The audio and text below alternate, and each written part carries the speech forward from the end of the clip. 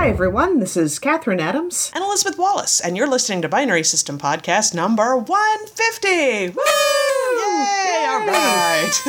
150, the even number. I don't know. Yeah. We'll celebrate anything at this point. Right, which we had absolutely no plan for at this point. No, pretty much this afternoon I was just kind of like, hey, you want to talk about music we like? I think that's very appropriate for us, actually, because so often the stuff that we really like about TV shows and movies is the music, and so often, you and I have talked about, we hear a really cool piece of music, and what do? We imagine something to go with it, like a jailbreak. I think a jailbreak or a prison break or something is a recurring theme in some of these things. Yeah, I've got Prison Break, and I've also got, I have one where it's like running from a tornado. Like, there's people in in this little cart or whatever, but they can't get everybody on the cart, so somebody has to run alongside and run away from the tornado. I don't know. There's an internal logic, but it works when you're on a run and can imagine yourself being a badass hero. Ooh, I like rescue missions. Rescue missions work especially well, I think, for some of these things. Yeah, that's really good. Also,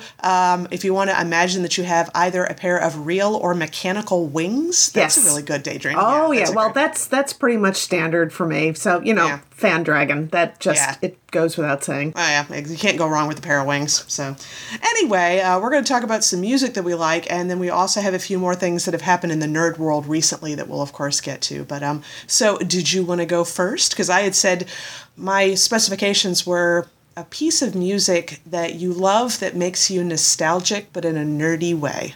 Actually, what we were talking about, having a piece of music that we, imagine a rescue mission or something to. Okay, Paul Van Dyke. And I'm sure anyone who is in the club scene and has been for the last 20 years knows who he is, but he is such an amazing techno DJ. And Hannah, our little sister, gave us a recording of his years ago, and she had titled it Fancy Pants because apparently it was this big thing for the summer class that she taught, that she and the other teachers were obsessed over. And we just only recently found out what the real name was for because none of us still had a copy and we couldn't remember what he called it. And Paul Van Dyke, he has, I think, thousands of pieces out there, it seems like. At least when you're trying to find something of his on YouTube, it sure feels like thousands. Oh, yeah. Yeah, and I think to clarify for Hannah's thing, Fancy Pants was like a buzzword between all of the camp teachers and counselors and whatever. And for the final, there was a big final group meeting, skit, show, performance thing or whatever. If I understand correctly, she and all the other teachers, counselors got together and they actually choreographed a dance to go with the Fancy Pants song, which is this Paul Van Dyke song. And I also remember they talked about sometime after that, a bunch of the teachers and counselors all went out onto the Blue Ridge Parkway and had a little campfire, and somebody had a recording of the song, and they started doing it, and they all did it around the campfire. I have a very specific memory of her telling me this. I'm like, this all sounds wonderful. I love it. It just sounds great. It does, and I remember her telling us that part of the dance that they did was that they had these cardboard signs, and that one person would come across with the word fancy, and then another person pants, and then in the middle of the song someone comes out in the center with this great big sign, gentle cycle. It was all about one of the teachers, I think, had a pair of jeans that were considered particularly fancy. I don't know. I heard it was underwear, actually. But I could be wrong. I could be making that up. But yeah, the Fancy Pants song, that's a big one. Oh, yeah. And I finally managed to track the mix CD that Hannah made for us. And I sent a copy of the song to Elizabeth, actually recorded it on my phone and sent it to her. So you could use, what was the app that you used for that? Soundhound. And it found it. Be darned. Oh, yeah. I would not have you not ever used Soundhound? No, and I really need to because I wouldn't have thought that it would work for techno, for something that didn't have any words to it. It works for you use it for classical music pieces. You could use it for commercial jingles. I mean, it'll find pretty much anything. It says that you can hum a song at it and it'll figure out which one it was. I have not found this to be true, but maybe it's just my singing ability versus the power of the app. But yeah, no, it works. I've used it for on The Walking Dead. They don't use it as much anymore. Like The Walking Dead used to have at least one like good song montage an episode, and I have found some amazing songs through that one. Just, the episode be playing, I'm like, wait, and I pause the episode, rewind, start playing the episode, hold Soundhound up to it, find out what it is. It's great. It's awesome. Yeah, but to bring it back to the nerdy sphere, when Hannah sent this to us, I was particularly obsessed with X-Men at the time. So, of course, that was the whole thing that I imagined a rescue mission with me and Jubilee for some reason. I don't know why I fixated on that character. A lot of people thought that she was kind of a nothing character, but I was just like, maybe I identified her as kind of like the voice of the audience or something. I don't know. But hearing that again really gave me some nostalgia for the first time that I was just listening to this over and over again. Oh, that's awesome. I have a daydream, the mechanical wings thing, or maybe real wings, I don't know, and a kind of like a race through the buildings of downtown San Diego, and I'm usually carrying someone with me who's assisting in this race. Like, I don't know, they're collecting the pennants that are hanging from buildings or whatever, and who that person is usually depends on who I like at the moment. Currently, it's Joseph Gordon-Levitt, because he's into that kind of thing. He'd think it would be very fun. It's probably way too much into my psyche than you need to see, but so mine, what I was thinking of, when this all occurred to me, I was thinking about songs that you play this time of year, sort of like autumn kind of songs, nerdy kind of songs. What brings it back? The Lost Boys soundtrack. Oh, wow. Oh, yeah. And there's a particular reason why. So we were in college. We've mentioned this before. A guy that we had just met in college found out we loved the Transformers movie, and he was the one who made us a copy of the Transformers the movie soundtrack on a tape that we listened to death. But for some reason on the other side, I've never figured out why, he recorded the Lost Boys soundtrack, a movie that I didn't actually see for another 3 years after that. I'd never seen it. But man, you listen to that soundtrack and it brings back, one, oddly enough, Transformers the movie, because now they're linked in my mind, but it brings back the dorm in the 90s. It brings back fall weather and seeing snow for the first time. We saw snow when we were in the 3rd grade, but it wasn't much of a snowfall. But you go into North Carolina and you'll see some snow. Yeah, and you're right, actually. That really does bring all that.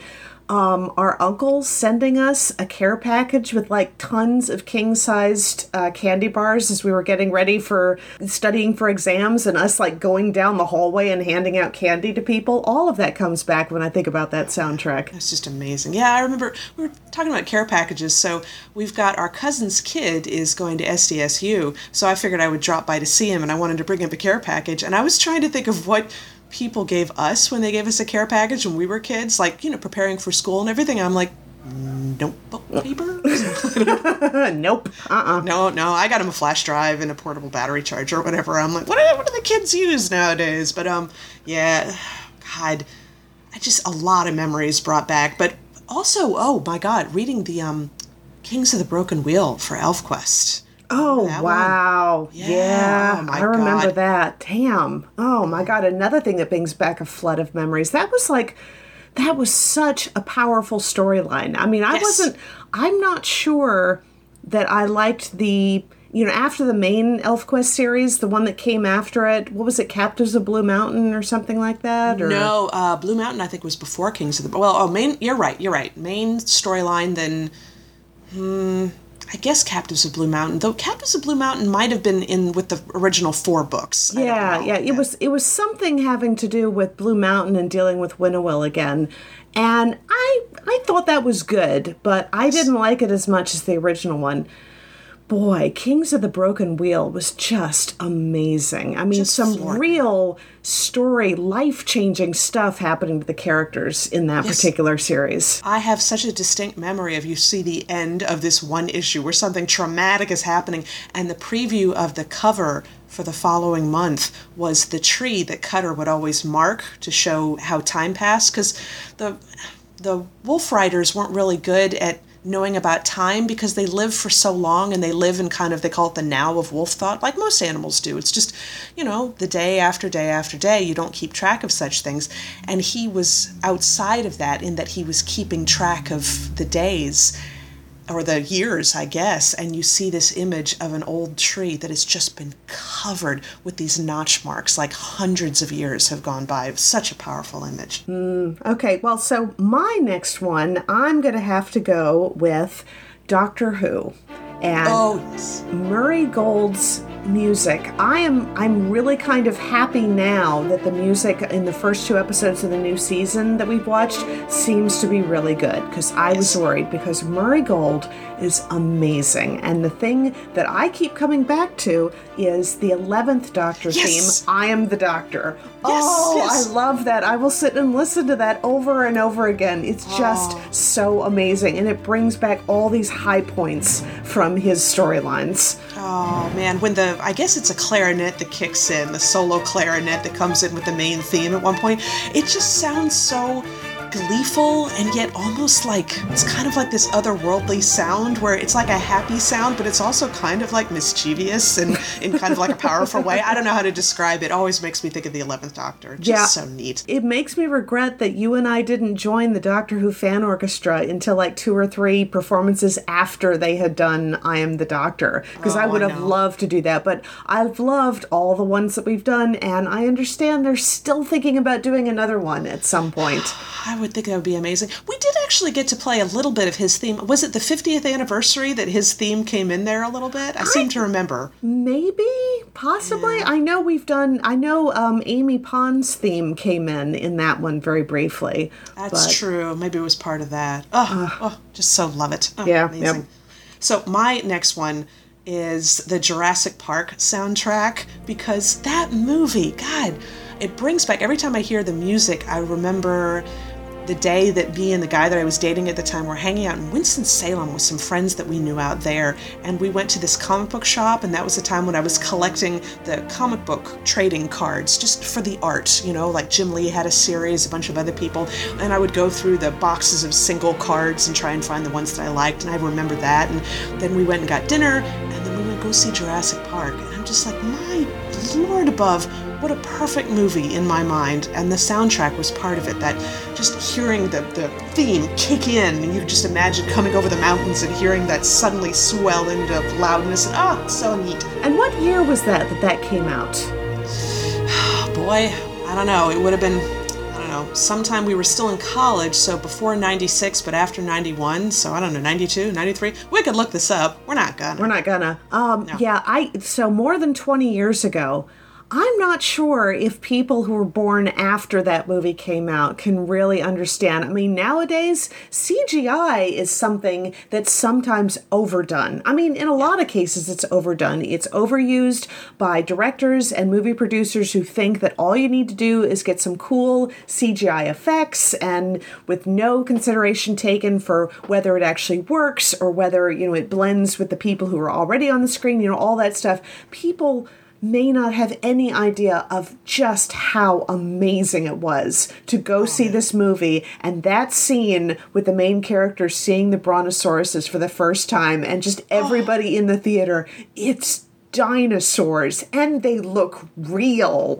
Man. I know. And then when you've got the climactic scene where they're running from the raptors, which if you listen to the music during that scene, it's just perfect, but they're stuck in the middle of the room, and they've got the raptor on the one side, the raptor on the other, the raptor's asleep, and the Tyrannosaurus grabs one and knocks it, and the way the music just soars at that point, it just, the whole theater lost their minds at that point. They really did. The audience reaction on that, I hope somebody decides to show that one in the big screen again around here sometimes, because when you get the audience reaction feeding on itself for stuff like that, just wonderful. But you also had, I think it may have been the second time when you watched it, there was something you had told me about where the volume was really low and people were shouting, volume, volume. I have a vague memory of that. I don't know. Maybe it's so funny what you remember and I forget, and I was the one who told you. Right, or maybe it was me and I thought it was you. I don't know. We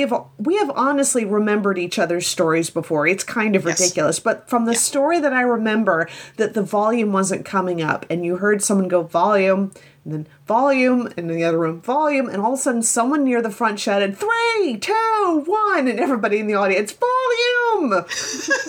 Which I assume worked at that point, yep. So I have absolutely no memory of that whatsoever. Oh my goodness. Well, I may have to gently mention this to Nathan, because there's been a bunch of times when he's told me a story and I've tried to tell him thinking it was you or Hannah, and he was like, that was me. Oh God. It's not, all right, in case anybody's wondering, this is not an example of psychic nature of twins. This is just, you tell the same story back and forth so many times that eventually you start forgetting exactly who told it in the first place. Exactly. I know you wouldn't think that'd be possible, but it happens. Yeah, it does.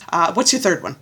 The third one is, you probably guessed this one, the Pacific Rim main theme by Raymond Schwalbe. And oh my goodness, yes. With a tie-in also to the Iron Man soundtrack. Because, yes. Okay, now, Pacific Rim was fun. It was not a great movie. If you can come up with a bunch of criticisms about that movie, and I will probably agree with all of them, but the music was absolutely perfect.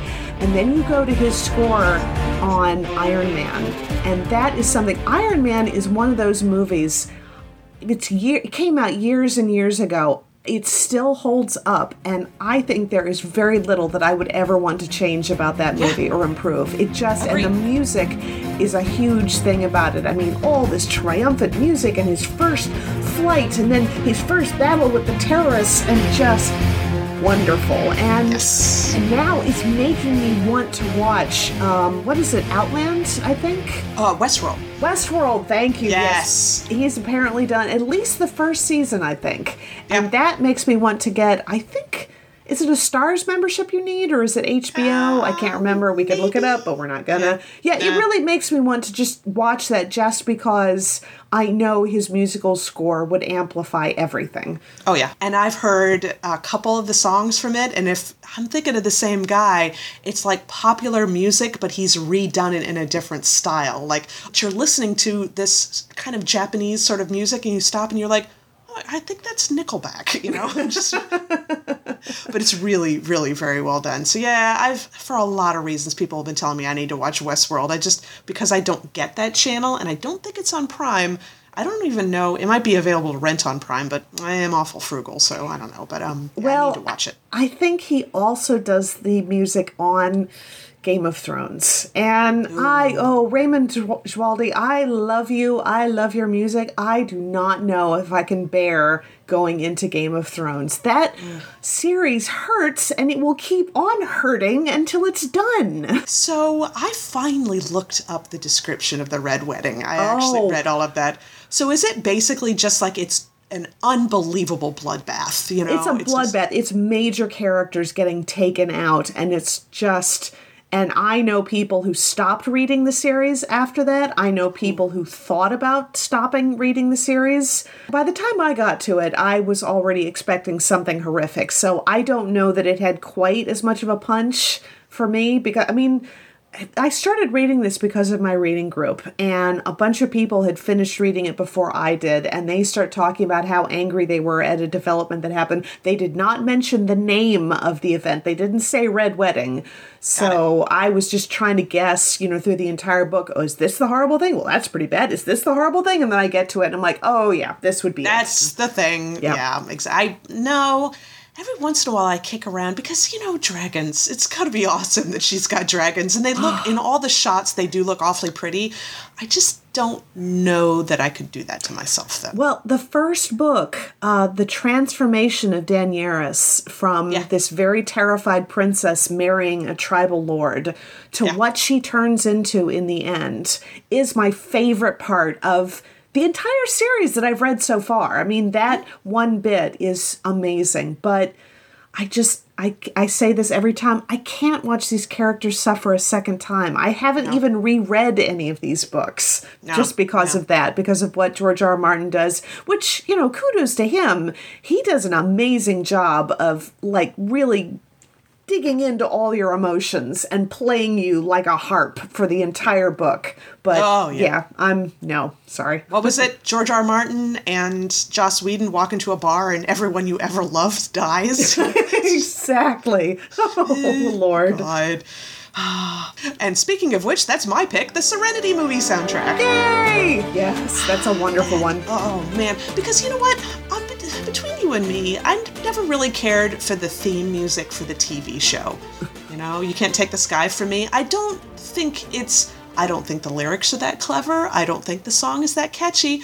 People are going to hate me for that. I'm sorry. But maybe because it does sound so country. I don't know. But I never liked it. And then you have the music in the movie. Oh, my dear sweet Lord. Wonderful. That whole Celtic overtone to a bunch of that Celtic going on into folk, which of course that is where folk music and country music, its genesis was in the Irish music that came out from the Scots-Irish emigrating to America. So you do have that sort of thing. I think it's a lot more played up in the movie music than it was in the TV soundtrack. Yes, and also the big, huge orchestral feeling behind it. I mean, it's just amazing things. And that was, we've talked about this before, that I never watched Firefly because I felt that Joss Whedon had left Buffy and Angel to work on Firefly, and I felt Buffy suffered immediately. I mean, they went over to the UPN, and she has sex with Spike, and it was just it just got off the rails, I thought. And I blamed Joss for that, and I blamed Firefly, and so I never watched it. And then you texted me one day, and you're like, we just went to go see Serenity, you need to watch it. And I was just like, oh, I can't, I've never seen the TV show. And you're like, no, neither have we. You need to watch it. And so I actually probably waited a couple months, and I rented it. Ever since then, I've been kicking myself that I didn't see it on the big screen. It just floored me. It was so good. And I went out the very next day and bought the soundtrack because it was just glorious. Just an amazing. And that's on my running playlist as well, for sure. I'm wondering how many people came to the series the same way we did. And again, it was my reading group. I owe my reading group so much. I mean, China Mieville, I owe my reading group for that. Yeah. So they were the ones that said they were going out to see that, and they were getting together a big group to go. And Nathan and I said, well, we've never actually seen the TV show. And they said, okay, here's what you need to know about this character, that character, and what's going on. Come with us to see the movie. And we did. And then we went out and watched all the TV shows. And I enjoyed the heck out of those too. But the movie, just glorious. Perfect storytelling from beginning to end, I thought. Yeah. And I mean, even the stuff that makes me mad when they kill off characters, you gotta admit, it packs a punch. And Shepard's death, spoilers, that might have actually gotten me a little bit more if I had seen the TV show first, because it definitely hurt, but we'd really seen him very briefly in the movie, just enough to know that he was a friend and he definitely didn't deserve to die.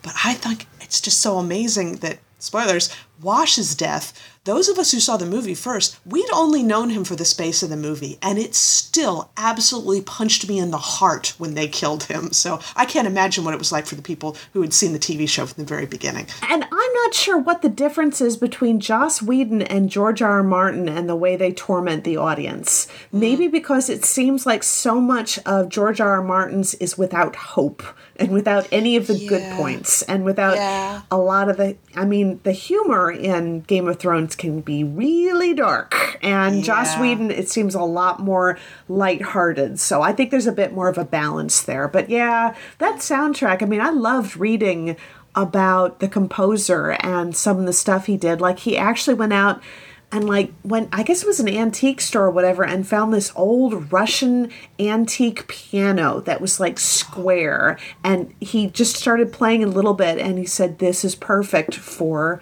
River. Yes, and I love how it's always been kind of in a minor key sort of something, but that moment when they've gone down to the planet and they've found out exactly what was going on with the Reavers, and she had collapsed to the floor, and then she looks up, and it's the moment where basically at that moment her sanity comes back, and at that moment the music in the background changes to a major key from a minor key, and it gives me shivers just thinking about it. But we should probably go ahead and say that's David Newman, and yes, he is related to Randy Newman. I believe he's Randy Newman's cousin, and Randy Newman's brother is Thomas Newman, and he's done the music for Shawshank Redemption and American Beauty and Meet Joe Black, and some of the background music for Finding Nemo. So you've heard Thomas Newman before. You've definitely heard Randy Newman before. you've heard of David Newman. And another thing about Serenity that I really feel needs to be mentioned. First time I ever saw Sarah Paulson. She was she was the scientist talking about what exactly happened, the recording of the scientist about. I remember she just really amazed me for some reason when I saw that. So every other time that I've seen her show up on American Horror Story, on Deadwood, I've been like, oh, hey. And you know what? That's the thing. I don't think Hannah has seen American Horror Story or Serenity or Deadwood. I think she has seen Serenity, actually. She has seen, has she seen Serenity? I think she has, yeah. I never remember. It's like that nerd world that I don't know how much she's gone into. But yeah, Sarah Paulson is just amazing, but I don't think she's seen American Horror Story, and Sarah Paulson's like recurring character with a vengeance on that show. Oh yeah, definitely. That was the only ones that I picked for music. Did you have any other music picks? No, that was it, actually. Got all three of them, so, and I'm sure, over the course of the next couple of weeks, I'll probably be like, oh, damn it, I should have mentioned this, but, That's how it usually goes. So, other things we wanted to mention. First of all, I had not known until Catherine reminded me about 2 minutes before we started recording, we had a new trailer for How to Train Your Dragon Hidden World. It's going to be amazing. It is absolutely going to rip our hearts out. I already know. I'm already envisioning what the solution is going to be at the ending of this movie, and it's going to hurt. Me too. But it's going to be glorious. It is. It's just going to be like... It's not going to be George R. R. Martin hurt. It's going to be Joss Whedon hurt in the very best way. It'll be awful. It'll rip our hearts out, but we can't imagine it any other way. Oh, I'm looking forward to it. And that trailer was lovely. I mean, just the whole dance that Hiccup does to try to hook up with the light fury that he's just found. And it's obviously one of those lyrebird dances, whatever, in the jungle, those amazing footage you see on YouTube everywhere. But of course, with Hiccup doing it, it's just... That's adorably stupid. It is so funny. I really like the animation on the Light Fury's face. They did a cool thing with her eyes. I like how they've got it. Yeah. Oh, well, everything on both of the movies that have come out now has been pitch perfect. Mm-hmm. So the other thing we were going to mention, this weekend, I went up to Los Angeles for Leland from the Lost in Sci-Fi and Spookeasy podcast. He was having a birthday party at a tiki place in Los Angeles. I went up there. It is not nearly as difficult to get up there by public transportation as you might imagine. I mean, it's train trips, and then you get on the subway and go places. And I didn't even have to get Lyft while I was there. I just took public transportation everywhere. So, highly recommend that. While I was there, I'd been hearing about this, and as it turns out, it's like right on the railway between Union Station and where the restaurant was that Leland was having his party. It's called The Last Bookstore, and I've been seeing pictures on Instagram for a while, and it's pretty cool. I love that, just some of the architecture they have inside that bookstore from the pictures that you sent. The book arch, which is exactly what it sounds like. It is an arch made out of books, and then a book portal, which is just like a circular window between two shelves, and it's made of books. Yeah, it's great. It's amazing. And it's like, obviously you have to wait a while to get a picture taken there because there's all these people lined up to get pictures. But, and then you've got it's like a 2-story thing. You can look down on the shelves on the ground level, and then you go around corners and they have art displays, and they had like a gallery at one spot. There's all this stuff. And then, of course, the books. So it's just... They had like a whole horror room. They had a whole sci-fi, they call it the book labyrinth. You're going through all these different rows and rows and rows of books. And I found it's up on the top of a shelf. It was the large paperback version of China Miéville's The Scar, bringing it all back around. Which I was shocked to find that you didn't already have that. I don't know why. No, I've definitely read it, but I just didn't own it. I had no idea why. But I grabbed it off the shelf. I was like, oh, I know this one. Flipped it over. $8. And I'm like, oh, well, this is coming home with me. Whoa! So, yeah, it was awesome. So I was like, is this like a library copy? Is it damaged? No, it looks great. It just happens to be $8. I'm like, no, it's mine. So very nice. Highly recommend anybody, if you're in the area, check that out. But the last thing I wanted to bring up, because you can talk about this more than I can, so I'm taking the Amtrak on the way back home, and it's a 2-hour trip, and so I thought, I'll listen to some podcasts.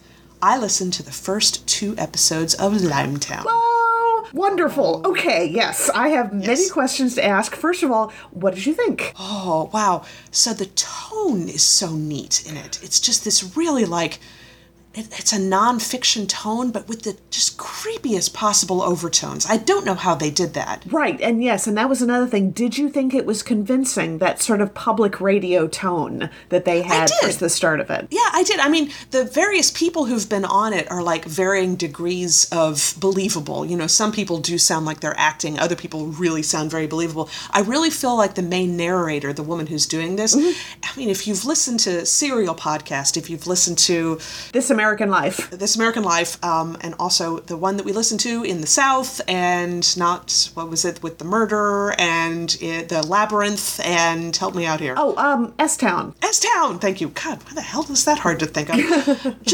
She's nailed the tone of a nonfiction narrator on This American Life. I really think it's but in a very, like, disturbed way. She is really just everything that's going on. She's like, all of this is not cool. Yeah, she is definitely, she becomes less of a narrator, and she's more, I've got to find out what's going on because now it's personal kind of thing. Now, the second episode, I feel, is the weakest one of the series. What did you think with the Winona? Yes, I still enjoyed it, and that's actually cool that she would say that, because if that's the weakest episode, oh boy, because I still thought it was good. Oh my God, like, the quality just keeps going up from here. Oh, so what I loved is I had taken the Metrolink up from San Diego to LA, and highly recommend that. $10 and you can take the public transportation all day long, but it stops at like 4:15, I think. So I caught an Amtrak on the way back, which is higher quality,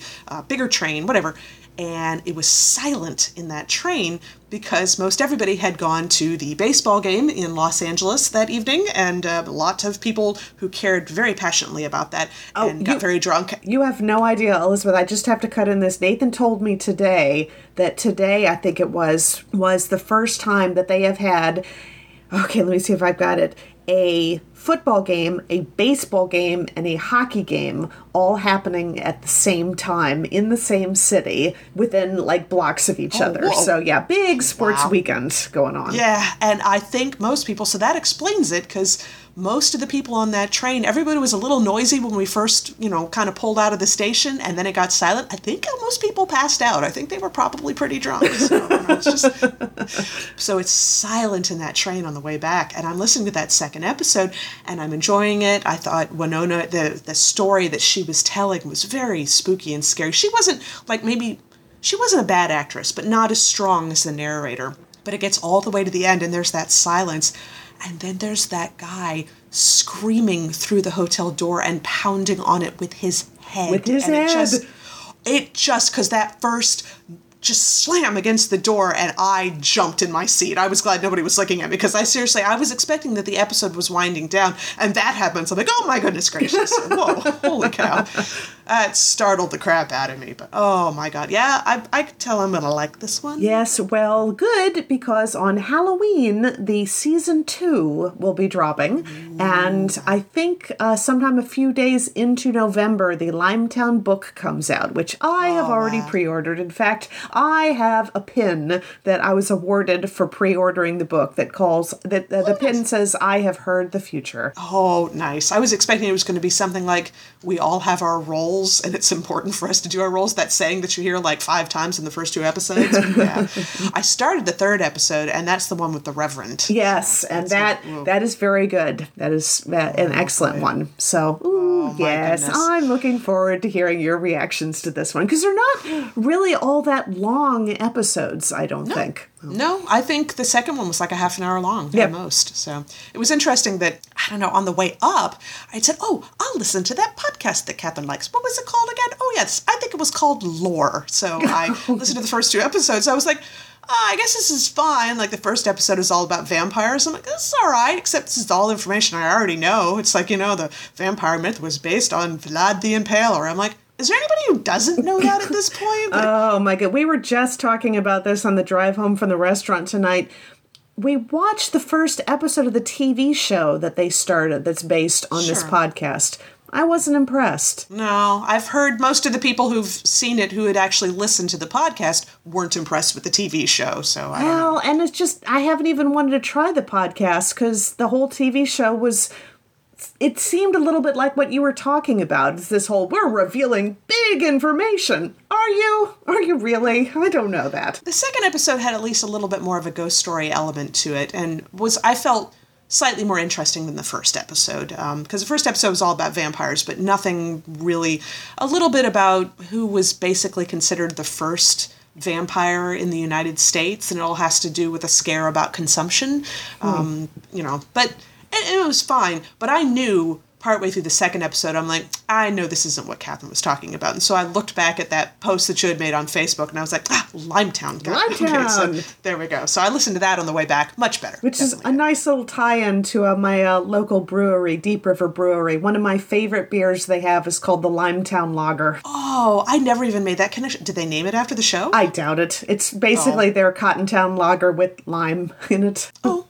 I like lime. That's good. So very nice. Can you think of anything else you would like to add to our 150th episode? No, I think we've covered a lot of good ground here. No, I think so. It's kind of typical of most of our episodes where we started with one thing and then went off on a tangent into a whole bunch of other awesome things. Exactly. So, make sure to check out pixelatedgeek.com for all the book reviews, the movie reviews, the comic book reviews, the photo galleries. I just talked to my friends Natasha and Rob and Aaron, and they went to LA Comic-Con, and Natasha did get a press pass. Yay! So she was able to get in, and there's lots of pictures coming from all three of them, so I will have those up this week. And you and Nathan, I believe, next weekend are going to North Carolina? Starting on the 9th will be the NC Comic-Con, Bowl City. Not next weekend, but the weekend after. Exactly. So more convention stuff. Convention season never ends, by the way. Every time I say, we're in convention season, have we ever been out of convention season? I don't think so. I think there's always, you just look around, you'll find something nearby you can go to. Yeah. So all of that and more, pixelatedgeek.com. So next week there'll be a Night Vale episode next week, and maybe we'll talk a little bit more about Limetown. I'm sure there's other things that are happening in the nerdosphere that we'll have to talk about. So one way or the other, we will talk to everybody in 1 week. Talk to y'all later.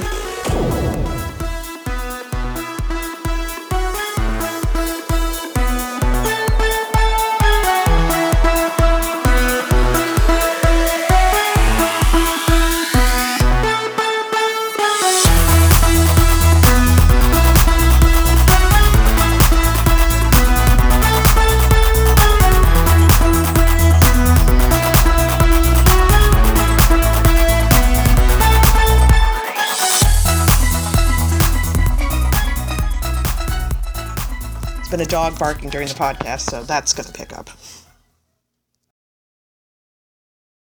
Oh, hang on, you're frozen. Am I back? Hang on, sorry, you're frozen. Oh, wait. Were you back? Wait, back? Yeah. I'm back. Okay, you're back. Good. I finished my thought, it's fine.